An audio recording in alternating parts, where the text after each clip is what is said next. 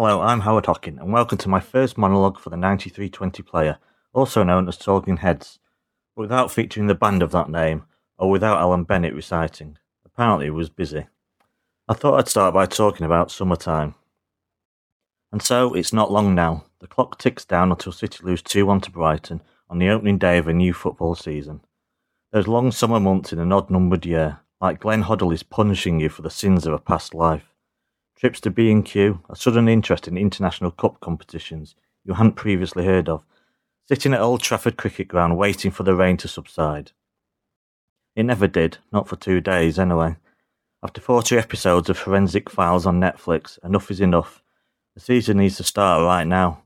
I even missed the shrug of the shoulders and the trudge home from the pub after England's inevitable exit from an international tournament. And for a while the women's team didn't even seem to have read that script, but in the end, it was the same for them too. And without football, all there is to discuss is the fidelity of footballers, transfer fees, add-ons and media conspiracies. To discuss a Kyle Walker deal that includes a transfer fee, the possible add-ons, wages, his taxi to the ground, hair gel, image rights, welcome video costs, VAT, compound interest, and a few extra random numbers for good measure. Calculated the Daily Mirror way, even Martin D. Michaelis cost over £20 million. That's before you add on the cost of chopping off that ponytail. Anyone on social media regularly will know the score of how this summer has developed. It's the evolution of City bashing that moulds itself in new ways each year. City have of course spent big to build Pep's team, and the board couldn't handle the thought of a team spending money out of its own revenue without creating any debt whatsoever, because originally the club was built up with investment, outside money, oil money no less, and not organically by acting like school-ground bullies as the old Big Four did many years ago. For them, it was not supposed to end like this. Their dominance was supposed to be eternal. They even placed moles like David Gill in high office to ensure smooth transitions of power from United to, United. The world is different, and one of the modern-day bullies, Barcelona, has thrown its toys out of the pram because PSG wanted to buy one of their players for so much money you could build 100 hospitals and have change left over for a fish supper and a can of dandelion and burdock. Well, suck it up, Barcelona. It's a rich man's world, as some Swedish people once said. The team that sold its soul in the first place to get the Brazilian does not like having the tables turned. More than the club, my arse. That's the problem with the modern world. Football is increasingly not about the actual football, the kicking of a pig's bladder, and the results, and then moving on to the next game and hoping it goes well. Hell, it's almost a sideshow now to statistics, not that I dislike them, financial figures, attendances, sponsorships, bloody welcome videos, pilot blogger rants, and calling people frauds. Ah yes, the ultimate insult in a world where simpletons see everything in black and white, where every footballer must be brilliant or rubbish with no room in between. Still, modern football may leave you cold, but there's still a void without it. I miss listening to Paul Merson talk drivel and struggle with the pronunciation of any foreign player's name. Not that I can talk. I still don't know if it's Mika or Micah Richards to this day, and he's not even foreign.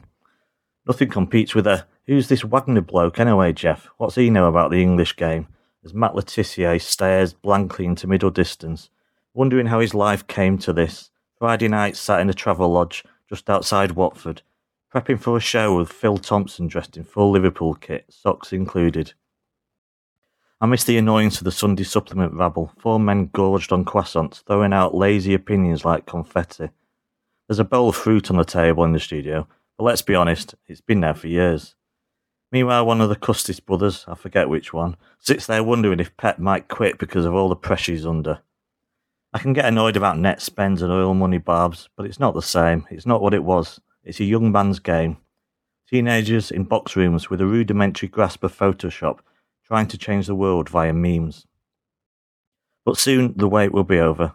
Soon you'll be employing the Jedi mind tricks attempting to watch a game without being sucked under by Robbie Savage's background screeching. Or you'll be trying to get through 90 minutes without tweeting death threats to Craig Burley. Not that I would, obviously. You'll be reading about why David James thinks City might not even finish in the top 4. And you'll have the football to divert you from John Aldridge scratching his head at the thought of mercenary Coutinho wanting to leave the team that made him what he was. The shock at someone wanting to leave the family. And soon it's a lucky left sock on first on match day, the lucky Adidas Gazelles, the match day routine finally honed to the nearest minute. Not that it makes any difference.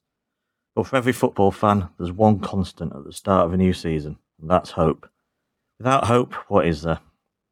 City, United, Bury or Accrington Stanley, it matters not.